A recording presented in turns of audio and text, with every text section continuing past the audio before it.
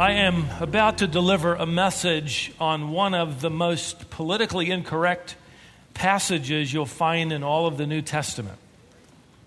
It's a passage that, for the most part, the church has avoided in our generation, and by many leaders as well. In fact, several phrases are going to appear in our text for our study today that are literally loaded with emotional fireworks.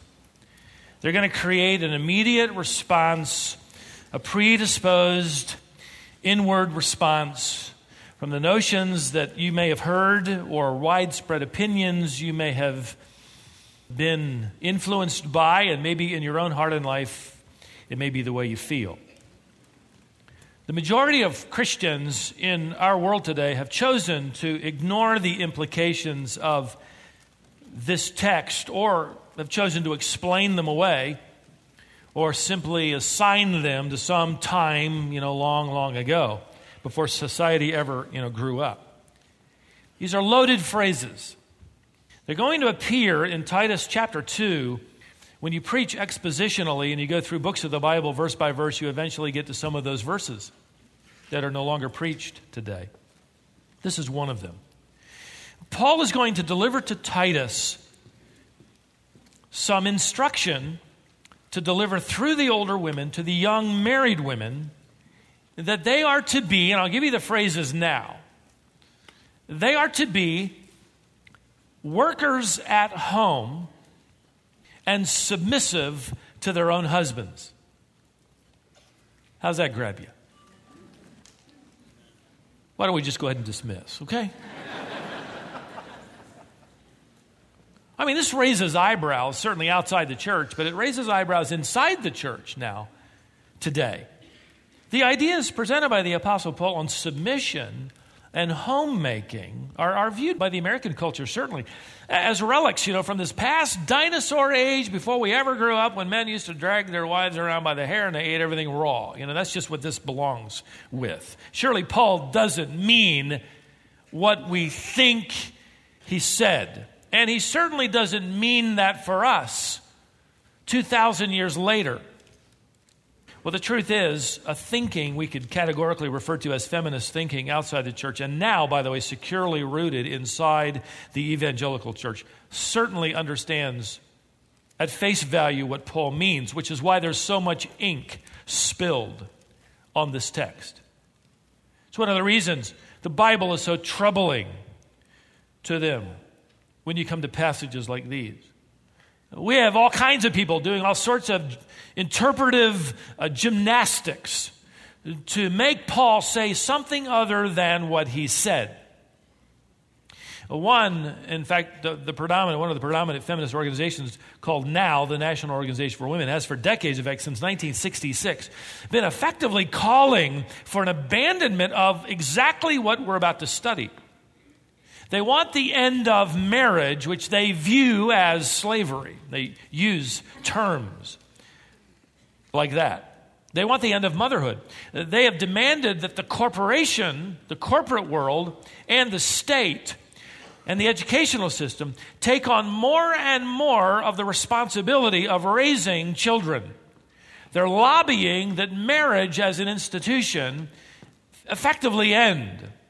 In fact, there's one member of the European Union that introduced legislation a couple of years ago. It didn't pass, but that marriage could be a 7-year contract. At the end of 7 years, without any legal implications, you could break it up or you could re-up for another 7. And that's the generation we live in, largely because they equate any kind of marital submission to slavery. One member of the National Organization for Women said that, quote, freedom for women cannot be won without the abolition of marriage. Now, men don't really help too much on this. I mean, there are plenty of men who make this kind of conclusion easy, especially to a woman who doesn't know the Lord. And I'll explain where the battle began in a few minutes. Some of you are old enough to remember the slogan that ran around the U.S. for quite a while that said simply, quote, motherhood, just say no. In fact, one of the greatest successes that we have now inherited from the feminist movement, the legacy of the American feminist movement, is the legal right granted to women to end the life of her preborn baby. Regardless of the fact that even now, secular science, medical science, has conclusively proven that life begins for that baby long before birth. Add to that the throwing off of restraints, which has been part of the feminist agenda. That lack of restraint has not made men out of boys, by the way. Men have been all too willing to acclimate to the female culture of autonomy and independence and sexual freedom. I mean, why get married and have children anyway when you can have the physical pleasures of marriage without a covenant of fidelity?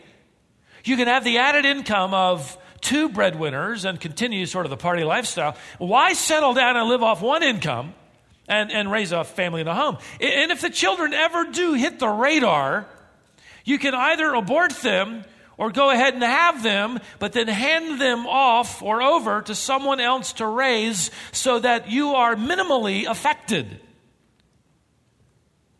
Like one actress who said a few years ago, I was never handicapped by children.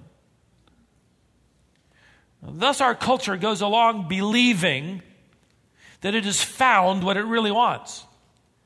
Sexual freedom, individuality, autonomy, self-serving, all in the name of coming of age, all in the name of sophistication and maturity. You remember that story that maybe you read when you were in elementary school by Hans Christian Andersen, where the emperor was told by 2 weavers that they had the ability to make him an amazing suit of clothing? It would be so magnificent, however, and so beautiful that only the sophisticated would be able to see it, only those truly mature in their hearts. And of course, the emperor thought, well, I'll obviously be able to see it. So he paid them quite a fee to do it. And so they began to weave away, spin away on imaginary shuttles and work with imaginary needles and imaginary thread. And the king would send leader after leader to report back to him on their progress. And of course, they wanted to be sophisticated and they would be able to see this. And so they'd come back to the king and they'd say, oh, it's magnificent. You can't believe how beautiful these clothes are going to look on you. Finally, the big day arrives when the emperor paraded through the streets in his suit of clothing. And no one wanted to be viewed as less than sophisticated. And so everybody oohed and awed, isn't that magnificent? Until he passed an innocent little boy who pointed at the emperor and said, do you remember? The emperor what? Has no clothes. They hit the brakes, end the parade, end the procession. Who will tell the truth about abortion and risk being cast outside the world of political and moral sophistication by saying they are actually taking the lives of real human living babies? I mean, who will say and be cast aside as some relic that to be rid of motherhood is to abandon the foundation of family and lose the greatest potential role of influence known on planet Earth? I mean, who will say and be viewed as some Victorian that a woman who throws away the constraint of the covenant of marriage is not going to be cherished by a world of men? She is going to be exploited by a world of men. I thought I might say something about it. Cohabitation, abortion, freedom from the rigors of motherhood, the constraints of a covenant of purity and fidelity. I mean, look at our new clothes. Our society has been buying these suits of clothes in earnest for the past several decades, and everybody's been saying, but we like them. I mean, it makes us feel so light. It makes us feel so unencumbered. I mean, we can even feel a breeze. Well, of course you can. You're clothed in nothing more than your imagination. The truth is, all the opinions and the messages and the propaganda of our politically correct world are not making people more contented, more satisfied, healthier, happy. fulfilled. The clothing of our world is at best threadbare. In fact, if the eyes of humanity could be opened all at once, like Adam and Eve, they would discover all of a sudden that they are naked. Even though everyone has said, aren't your clothes magnificent? Aren't you something? The dawning of revelation brings the truth. We're naked. In spite of the advertisement and the propaganda and the endorsement and the applause, our world outside of God's order and outside of God's design is still trying to cover up what it intuitively knows is its shame. And so where do you start to tell the world the truth? You start with us. Paul told Titus to go and organize the churches on the island of Crete. He didn't tell him to go order and organize the island of Crete, but to go organize the churches. He knew that an organized, active, committed to the gospel church would have people within it so committed that they would go out and infiltrate their culture like salt and tell their world the truth. They would go out and they would impact their culture as they go around turning on the light.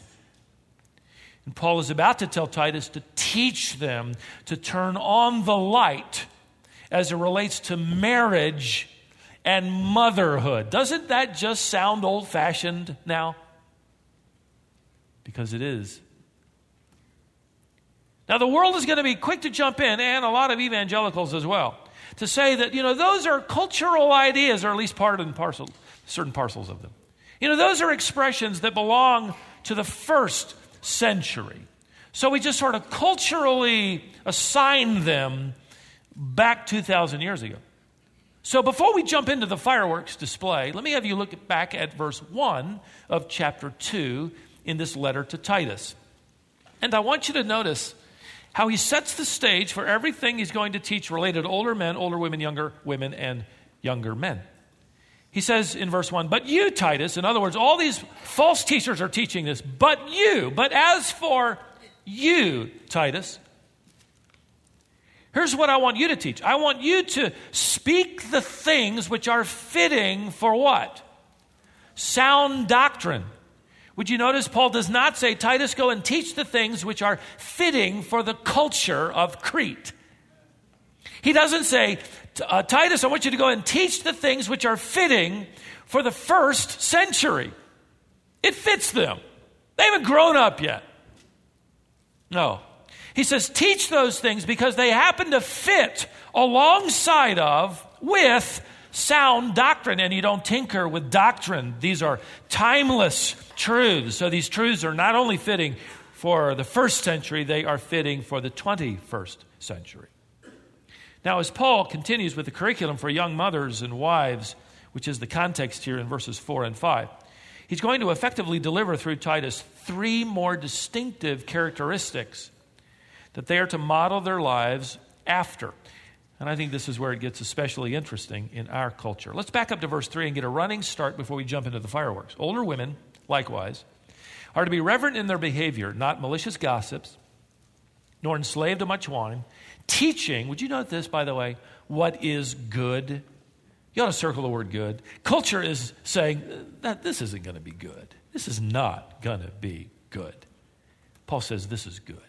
This is good. What's good, Paul? Teach them, younger wives and mothers, encourage them to what? Verse 4, love their husbands, to love their children, to be sensible and pure. And that's where we stopped. Now for today, teach them to be workers at home, kind, being subject to their own husbands, so that the word of God will not be dishonored. So for the sake of an outline, let me order it this way.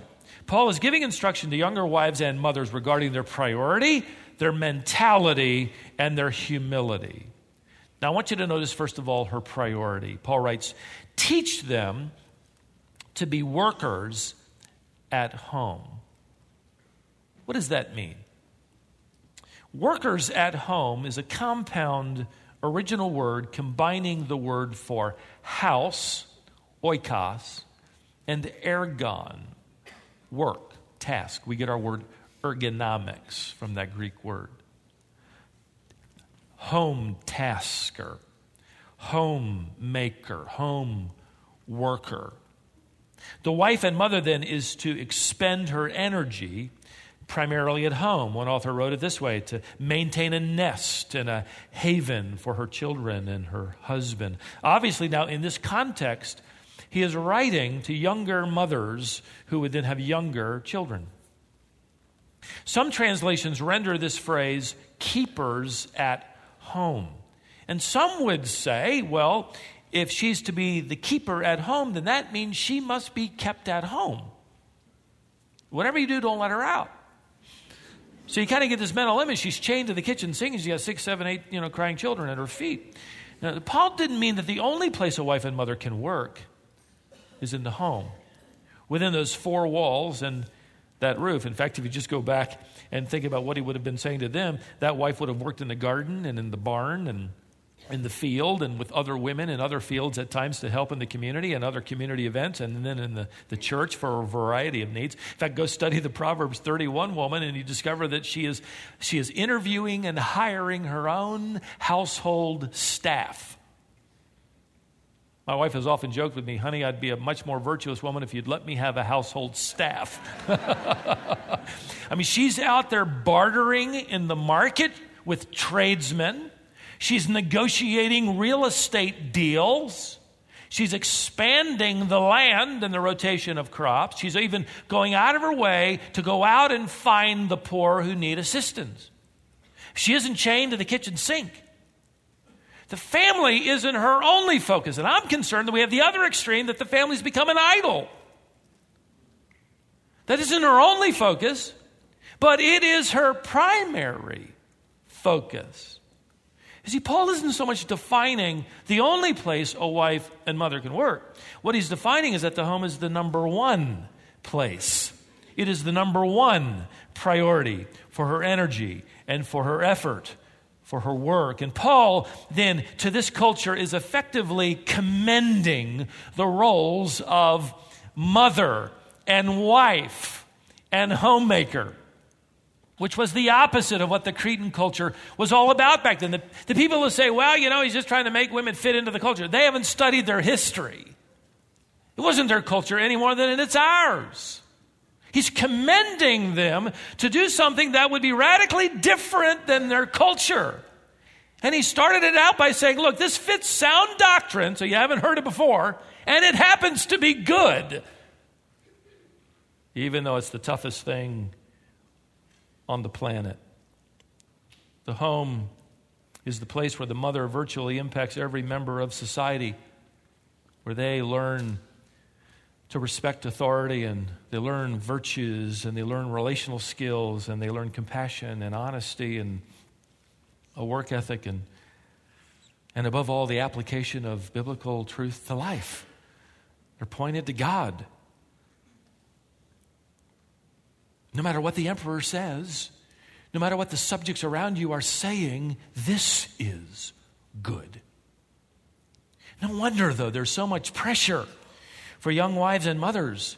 No wonder the pressure is so great, inside and outside, to adopt the ungodly precepts of radical feminism, which believe that wives and mothers who are at home are second class. I mean, you just missed the bus. You are really out of date and out of touch.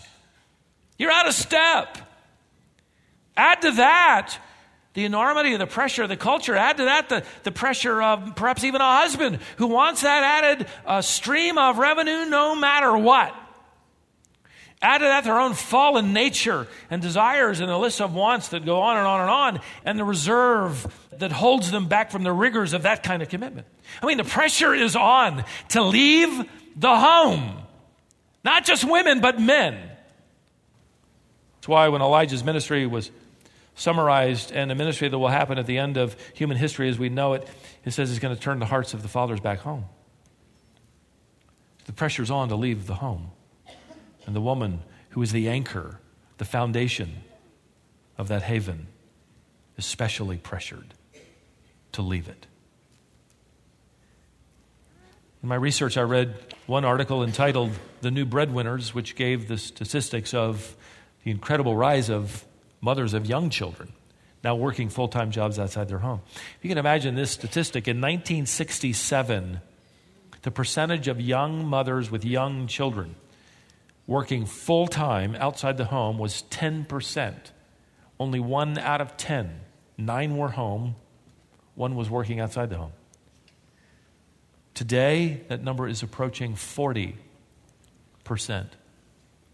And the rise of daycare then over the past 30 years especially has matched the alteration of the home in our world as we once knew it. Today there are 12 million infants and toddlers cared for at daycare centers at the rate of nearly 40 hours a week. Now obviously we live in an imperfect world, don't we? There are reasons mothers may have to work. For season, maybe several years, and maybe economic reasons. I fear most of it is simply to keep up with the Joneses, to match the living standard of our culture. But there may be a mom, single mom raising her children who must work outside the home. Divorced women who are providing for a family, women whose husbands have died or are disabled and unable to work, who may be imprisoned, or who left the family and is unwilling to pay any kind of support for the children.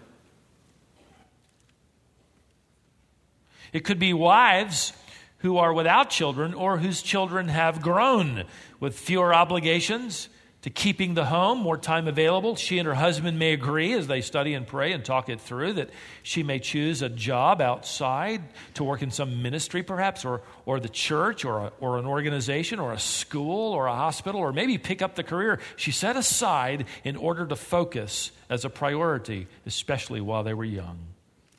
But let's not put on our blinders and buy into this cultural full court press for couples to simply raise their standard of living at the expense of God-given priority, which I fear is the majority of cases. Their God-given responsibility. I mean, responsibility, by the way, which is really short-lived. I mean, parenting little ones especially won't last long. It seems like it will last forever. But before you know it, it's over. It's over. My wife was cleaning an area of the house yesterday, and she showed me what she found, this plastic guitar, about that long, orange, little plastic strings, I think a little blue on it too. And I got it wrong. I thought we got it when one of our daughters was a preschooler, but no, it goes all the way back to the twins. All 4 of them worked that thing over, strummed it, played it, hit each other over the head with it, whatever. She said, "Honey, we got to put this up somewhere." And I said, "Absolutely." I mean, what a treasure to see that and to remember. And it's over. Like that. I thought it was interesting to read the National Institute of Child Health and Human Development. Not necessarily the most biblical organization on the planet, but they've been conducting a $100 million investigation. They've tracked 1,100 children from birth through preschool. $100 million to track and identify behavioral issues and maturity developmental issues and all of that for those children that have been in daycare at the level of 30 to 40 hours a week. They found that over 30 hours brings on significant issues. But here's a secular organization writing, and I quote, "We have found that the total number of hours a child is without a parent, primarily their mother, from birth through preschool, the number of hours away or without a parent matters." It matters. $100 million to find out it matters. I would have been willing to tell them that for only $1 million if they'd asked me.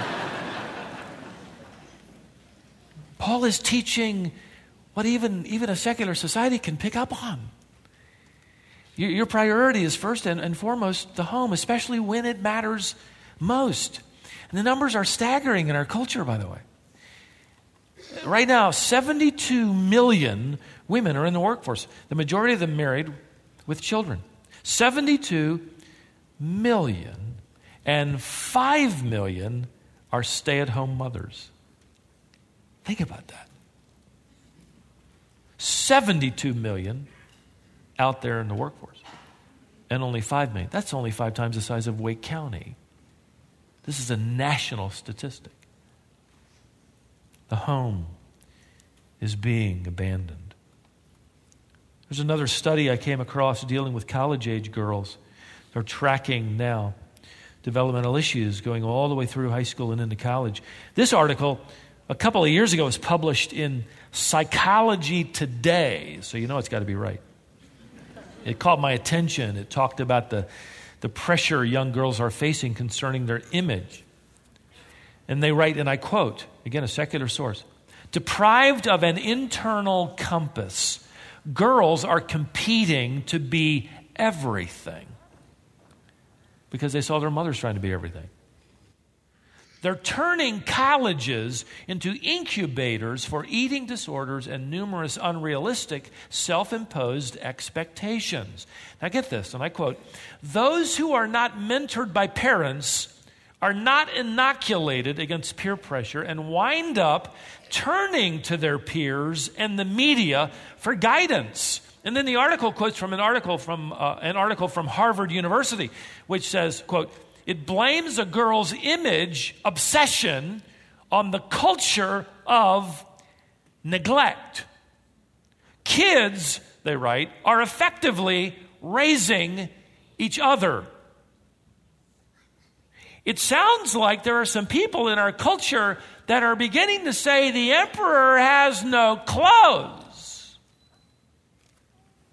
But the culture at large continues to disparage homemaking and motherhood. And Paul tells these believers in the first century and the 21st century the opposite. In fact, he says what we need to do is we need to focus a spotlight and stop a little bit to applaud and praise these subjects called motherhood and marriage. What we have to do is retrace our steps back home. Paul goes on to refer to not only the priority of these young wives and mothers in the home, but their mentality. He adds this mentality to pursue in the middle of verse 5. He simply drops in another attribute. It's the word kindness. It comes from a word that can be translated, and often is in the New Testament, goodness. It's used of God. It's a goal, obviously, for these women. All of these are goals, just as 1 Timothy 3 and Titus 1 are goals for godly men. In our language, you could understand this word to refer to good-heartedness. It means that her desire is to do whatever is good for her children, to do whatever is good for her husband. Her mentality then has this filter. She asks herself the question, is this good for my children? Is this good for my husband? Is this good for me? Is this a good thing to do, a good thing to say, a good way to act, whatever, a good way to provide? So this is her mentality. It's geared toward goodness, which is an attribute of the character of God. Now Paul goes on to refer not just to her priority and her mentality, but I want to spend the balance of the time then with her humility. He writes further in verse 5, being subject to their own husbands, so that the word of God will not be dishonored. In other words, a secular culture knows that someone who claims to be a believer, a believing wife, who dishonors her husband can lead them, knowing how she ought to be acting, to dishonor the word of God. It's kind of interesting. It's as if Paul is saying the world is watching us. And it is. But what you need to know here is that Paul is using, in the original language, what's called the middle voice for this verb. And that's significant. Because Paul is not telling men, this is your new theme verse for marriage. He's not telling men to go home and command that they be subject to you. It's the middle voice. What that means is he's telling the women to voluntarily be submissive to their husbands. And he's commending them to do it as a God-ordained role. So you could render this phrase, to continually place themselves under the authority of their own husbands. Now, if you've been a believer for any period of time, you know that Paul expands on this idea, bringing men into his list of subjects in Ephesians chapter 5 and his letter to the Colossian church, and he refers to the wife as the church in his analogy. And she is to respond to her husband as the church responds in submission to Jesus Christ. And then he also tells the husband to be a loving representative, in fact, to act toward her as Jesus Christ acts toward the church. He is to love his wife as Christ loves the church. And I can tell you from personal experience that my wife would also have a much easier time submitting to me if I acted more like Jesus. But still, this idea of submission, that there's some kind of order and arrangement, it's like drinking sour milk today. But I want you to think for a moment before you throw the milk out. Everyone in a well-ordered society is submitting to somebody. In fact, Ephesians 5 tells us all to submit to each other. In unique ways, we submit to one another. But God has ordered arrangements for that kind of authority and submission. Think of it this way. Children submit to parents. Students submit to teachers. Basketball players submit to referees. Citizens submit to town councils. And when you drive out of here, there's going to be a policeman out there on Tryon and out here on Holly Springs Road, and they're going to wave their hand at you. And you're going to more than likely, I would hope, submit to him. And it will not have anything to do with kind of person he is. You're not going to roll down your window and say, why should I follow your direction? I'm the one who just came from church. You skipped. We paid him to skip church, so don't get on to him, okay? Your obedience doesn't have anything to do with who he is. It has to do with what kind of authority he's been given. It has nothing to do with he's a better person than me or he's superior to me. He just happens to have authority that I don't have. And it's a good idea to submit to him. And by the way, authority isn't a privilege, to be exploited, to build up your ego. It's a responsibility to be carried out for the benefit of those under your care. And authority happens to be the arrangement of God for all of life. According to God's design, the wife is under the authority of her husband. He'll ultimately give an account for her. The husband is under the authority of the elders, as well as everyone else in the family, the church family. The elders are under the authority of Jesus Christ. Jesus Christ is under the authority of God the Father. Jesus Christ is equal to the Father, Philippians 2. In essence, equally divine. Yet he subordinates himself willingly to the will of the Father. So you read about him in the gospel saying, I've come to do the will of my Father. Paul wrote to the Corinthians this way. He says, I want you to understand that Christ is the head, that is the authority of every man, and the man is the head of a woman, and God, the Father, is the head of Christ. 1 Corinthians 11:3. Now, part of the problem with this concept of headship and submission runs counterculture to everything women may have been raised to believe, which is why Titus needed older women to practically teach younger women, wives and mothers, as new believers in Christ.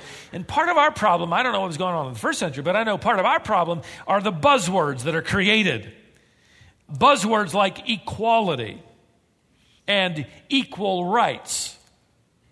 without giving any thought to it. I mean, we got to say, we got to have equal rights. Listen, I don't have an equal right to live in the White House. If I wanted to, I couldn't. They would throw me out. But I'm equal in essence. But I'm not equal in that authority. The word equality can be deceptive depending on how you're using it. In fact, Erwin Lutzer points out in one of his books on this issue that feminists have extended the definition of equality beyond equal treatment and equal value to now embrace equal roles for men and women. That is, the place of women should be interchangeable with the place of men. Whatever men do, women should be free to do, and all gender-based roles should be abolished, end quote. Even the church now is growing more and more divided on whether or not a woman can preach or pastor.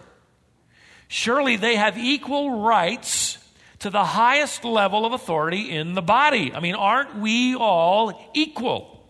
So we got to take the prohibition that Paul delivers to women to not teach men. We got to mean that's something back then.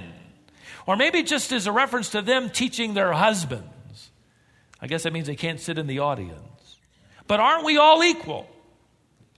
Yes, we are equal in our essence. We are both male and female, created in the image of God. We are equal in the plan of salvation.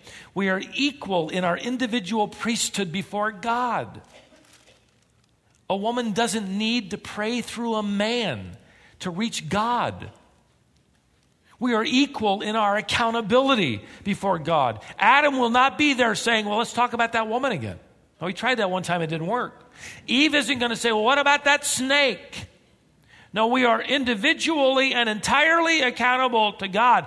But equality in essence does not mean equality in function. Or I could move into the White House. What we've now inherited from 40 years of worldly feminism and about a decade of evangelical feminism is not only the fact that we're losing the God-ordained structure for the home and the family and now the church, but a tragic failure to glory in and embrace the distinctions of men and women and to find contentment as we submit to the Holy Spirit in His arrangement and contentment and satisfaction in what He's created and ordered. The lines are all just sort of, you color now wherever you want to color. But you need to understand, and I want to spend a minute or two on the fact that this problem isn't just 40 years old. You got to go all the way back to the original home. It began in the Garden of Eden. And if you want to look, you can turn to Genesis chapter 3, verse 16. And we're going to spend just a moment here. But I want to show you this because this is where it all started. It isn't an American problem. It isn't a Cretan problem. It's a problem with humanity. Both Adam and Eve were made in the image of God. Adam's headship in marriage was established before the fall of man into sin. In fact, it wasn't until Adam ate the fruit, to go back and look at it, it wasn't until Adam ate the fruit that their eyes were opened. Her eyes weren't open until he sinned, because he's her head and authority. Distinctions of masculinity and femininity are enhanced. They're ordained by God as part of the created order, which means they echo out there in every human heart. They echo because it's been stamped on their heart that a man ought to act like a man and a woman ought to act like a woman. But the fall of man in sin introduced distortions in relationships. It distorted and twisted sexual relationships. It distorted and twisted and diminished the marriage and every other relationship. And part of the curse that God pronounced on Adam and Eve had to do with their own relationship and every marriage that would come after them. And so before they were exiled from the garden, God told Eve that now as a result of her sin, as part of her fallen nature, that she would have this desire for her husband. Now that sounds like a good thing, and the men go, that's a great thing. Well, we're given a nuance of what that means, because it appears for the first time. It appears again in Genesis chapter 4, verse 7, which helps us understand what the Hebrew language means. It's repeated as God is warning Cain, who is about to murder his brother, Abel. He says to Cain, listen, sin is crouching at the door and its desire is for you. Same phrase. And you must master it. In other words, Cain, sin wants to control your life. Sin wants to dominate your life. It wants to master you, but you must master it.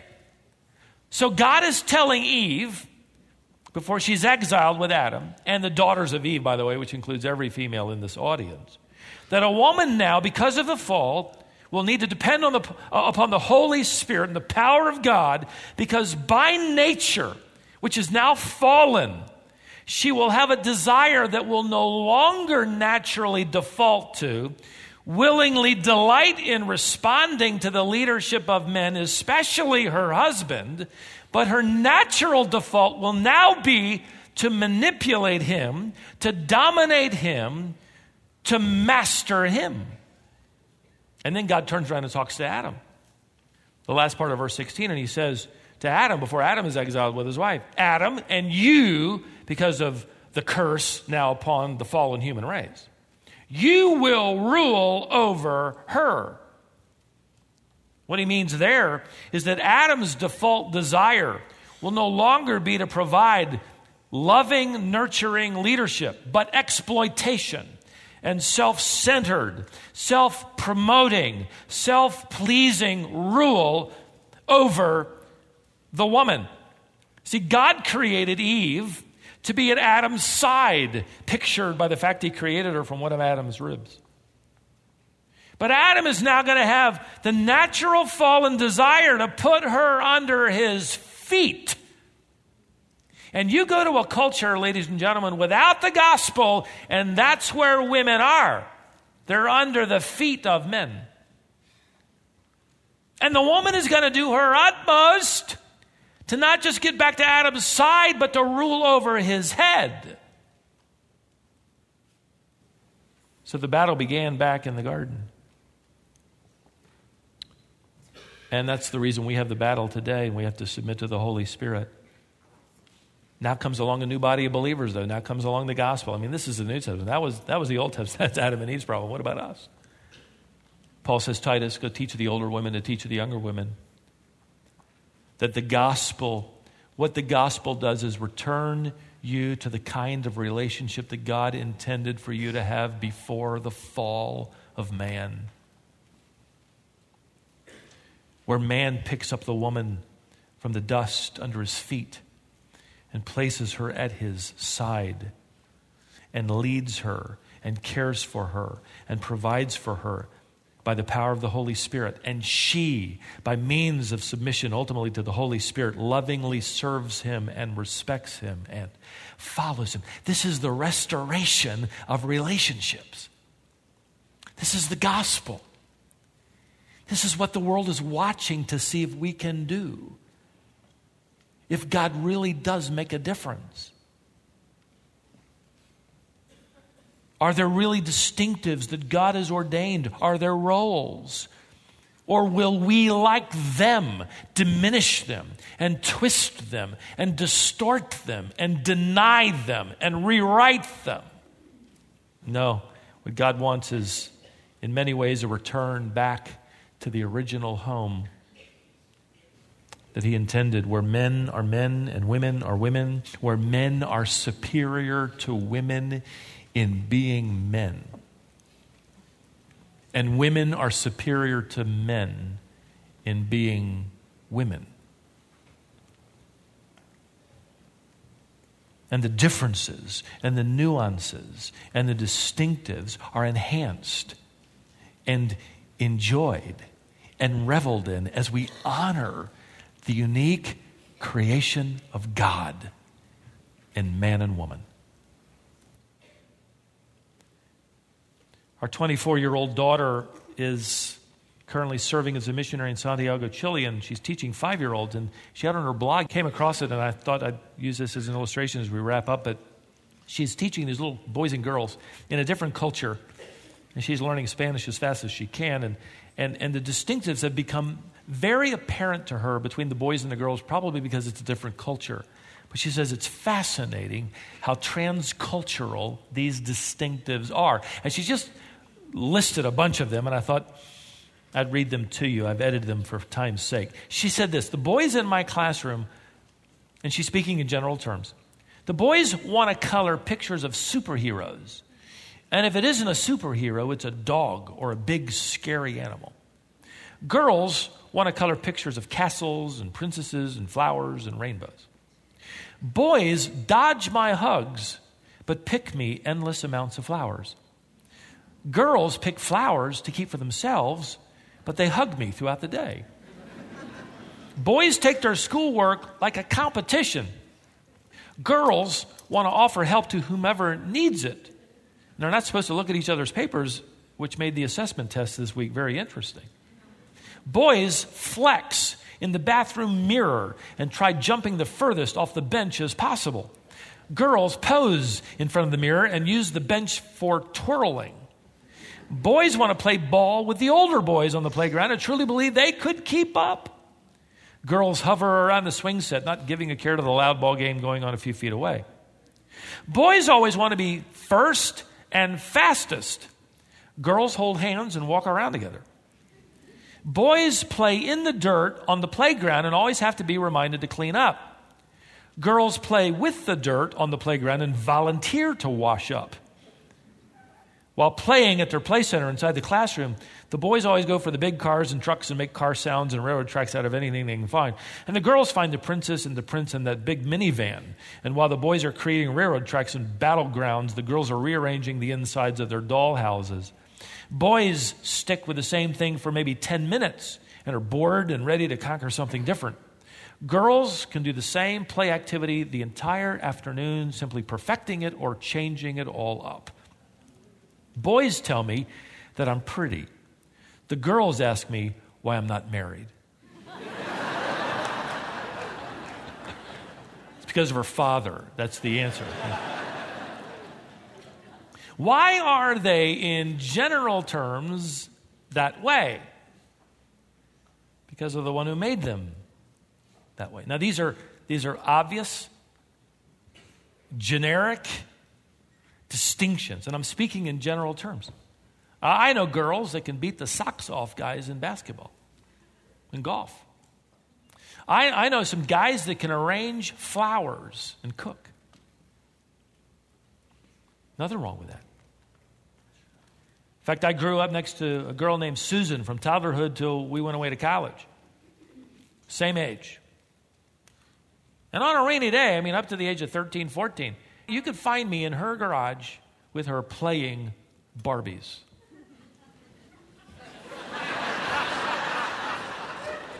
It was a secret until now, but don't tell anybody. How creative is that stuff? That was great. The doors open, you got little hangers, you got all kinds of stuff, and I was absolutely fascinated by the creativity of all of that. Didn't want anybody to know. In general terms, in fact, these general terms are wanting by our world that is so twisted to be erased. But God has arranged them for our benefit and our well-being. And when he writes at the end of verse 5, live like this, the word of God will not be dishonored. In other words, the world is watching. Like the German philosopher Heinrich Heine, who said this, he said, show me in the 19th century, show me your redeemed life, and I might be inclined to believe in your Redeemer. Are you really different from me? If we don't strive to live like this, if the Christian doesn't care about the Word of God, if we don't follow His Word, if we rewrite His Word, if we deny His Word, if we ignore the implications of His Word, why should they out there? But we as Christians, we're here together, right? We love the assembly. We love the worship. We love the joy we share as we approach God together. We love His Word. And even the reminders of how totally fallen we are and how entirely dependent we are upon the Holy Spirit to get anything right. Even these reminders of a redeemed priority and a redeemed mentality and a redeemed sense of humility. We, beloved, are all over again encouraged to submit to the Spirit of God who pulls us and prods us and pushes us and pursues us back to God's created design. By His strength, we are literally, as we follow Him, retracing our steps back home, the kind of home He intended. Let's sing as we close our service together. Lord, prepare me to be a sanctuary, pure and holy, tried and true, and with thanksgiving I'll be a living sanctuary for you. And all the people said, Amen. Amen.